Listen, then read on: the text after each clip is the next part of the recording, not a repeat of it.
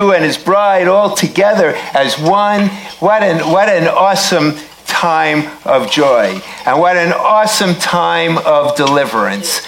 So I just believe, and I was thinking about it, worshiping, praying before, and someone had mentioned this to me, and I thought about it. Each one of us should think about, what does Purim mean to you? In other words, we should all think, what does Purim mean to us? And each one of us could have an individual Purim, an individual celebration of God's victory. How awesome that is. Think about it. We are living in a world that is continuously, in every way, going down and going down and going down. And we see anti-Semitism and anti-Zionism, which is anti-Semitism, on the rise and on the rise and on the rise.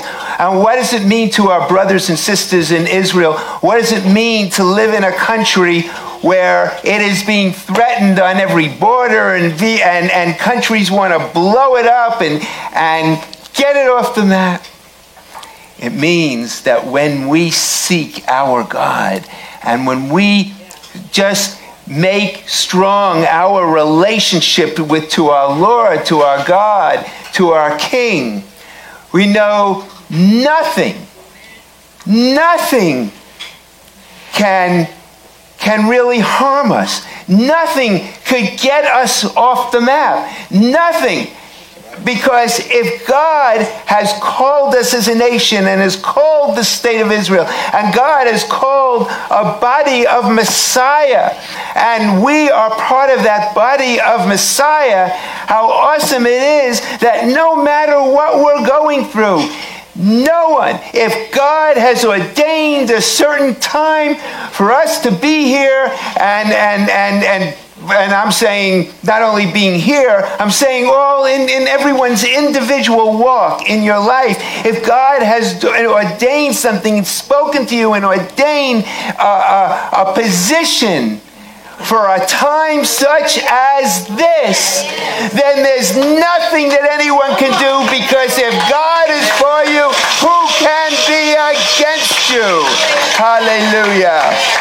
Hallelujah. Hallelujah. And I just want to tell you a little story, a true story of that happened in January of 1953. And I remembered reading something about this, so I looked it up and I read this. So I'm going to quote from the article that I read, because I was looking specifically, I wanted to get the facts specifically from this. By the time Stalin disclosed the plot to build again concentration camps and to dispose of the Jewish people to a stunned Soviet populace in January of 1953, he had spun it into a vast conspiracy led by Jews under the United States secret direction to kill him and destroy the Soviet Union itself. The article goes on to relate something less widely known. That February, it states, the Kremlin ordered the construction of 4 giant prison camps in Kazakhstan, Siberia, and the Arctic North, apparently in preparation for a second Great Terror, this time directed at the millions of Soviet citizens of Jewish descent. We didn't know about that, and as I said, I remembered reading about it, so I looked it up, and there's someone, I forget his name, but he just wrote a book on this. And it's really amazing, because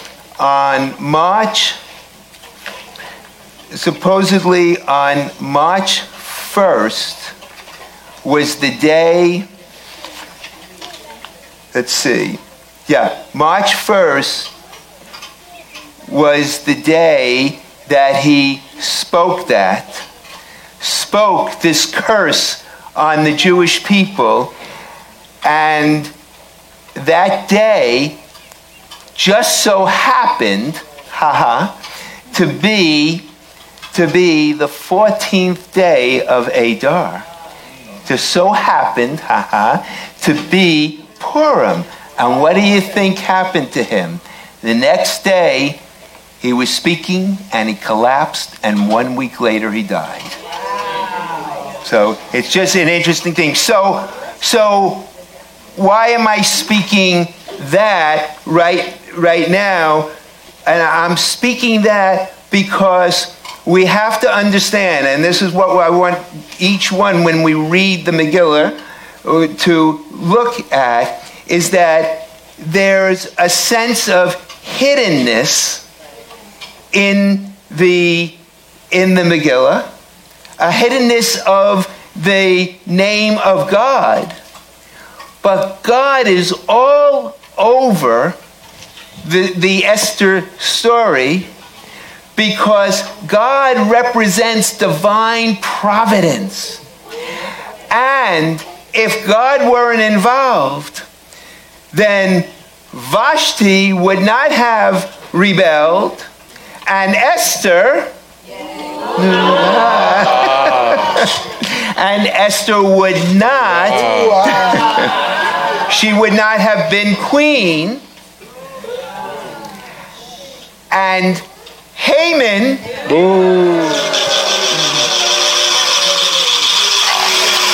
would have tried to get his way, and Mordecai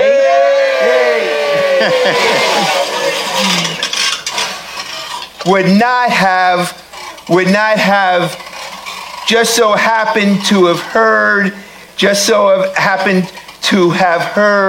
what that two people were plotting against King Ahasuerus, and it just so happened that it was written in the Chronicles, and it just so happened that King Ahasuerus had a sleepless night, and he just so happened that he thought it was a really good idea to read the Chronicles, and it just so happened that he saw that, and it just so happened that when he thought, oh my gosh, no one even honored this man, so who did he ask to say, what would we do? What's a good way to honor someone that needs honor, that should be honored for the greatness that he's done? And it just so happened that Haman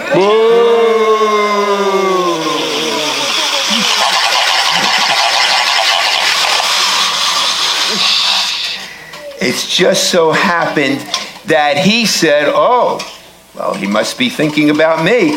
Well, I think you should take this donkey and put him on it and have someone parade and parade around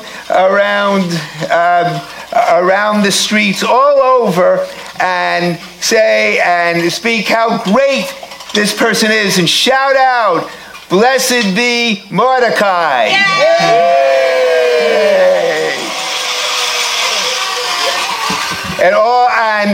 And it just so happened that Mordecai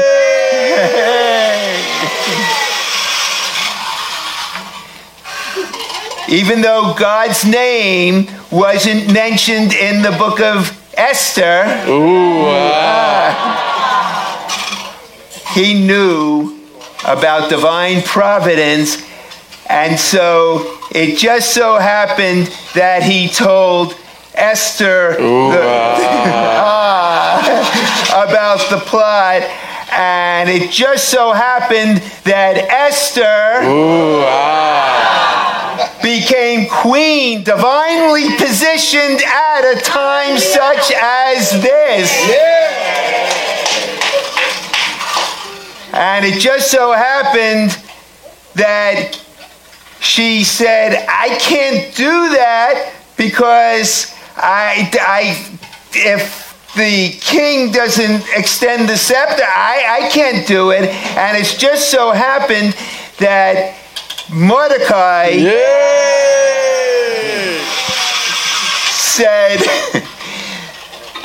said, you know, if you don't do it, then help will come from somewhere else.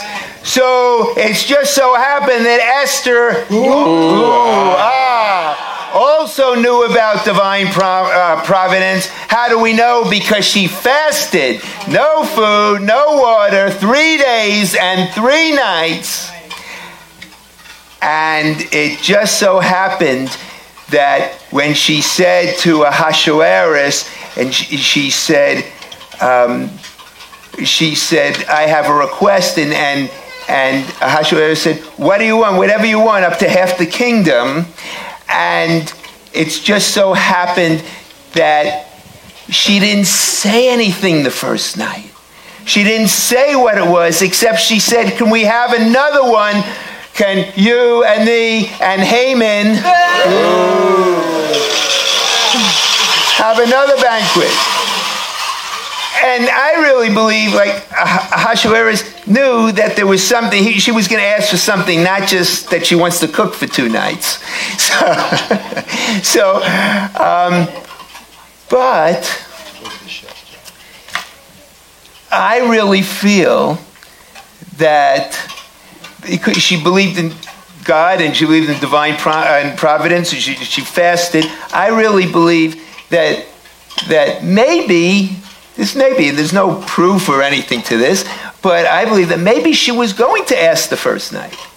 But maybe as she was just about to ask, maybe the Ruach HaKodesh, the Holy Spirit, spoke to her and said, no, not tonight.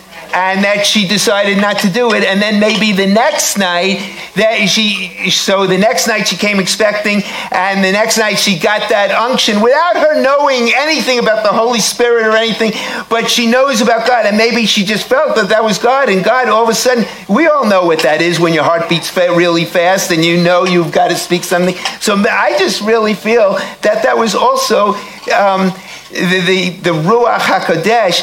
And so it just so happened that on the second night, when she revealed who this person was, that his wife had told him to build a gallows, to build the gallows so they could hang Mordecai. Yay! Not yay for the hanging, but yay for Mordecai. And that hanging, those gallows were used to hang Haman. And yay to the hanging. So that's what I wanted to say, that just when you read it, just try to see where God is in there. And God is so much in that story, in the Esther story. He is so much. Yes, every time we mention it, yes. Okay, so let's see.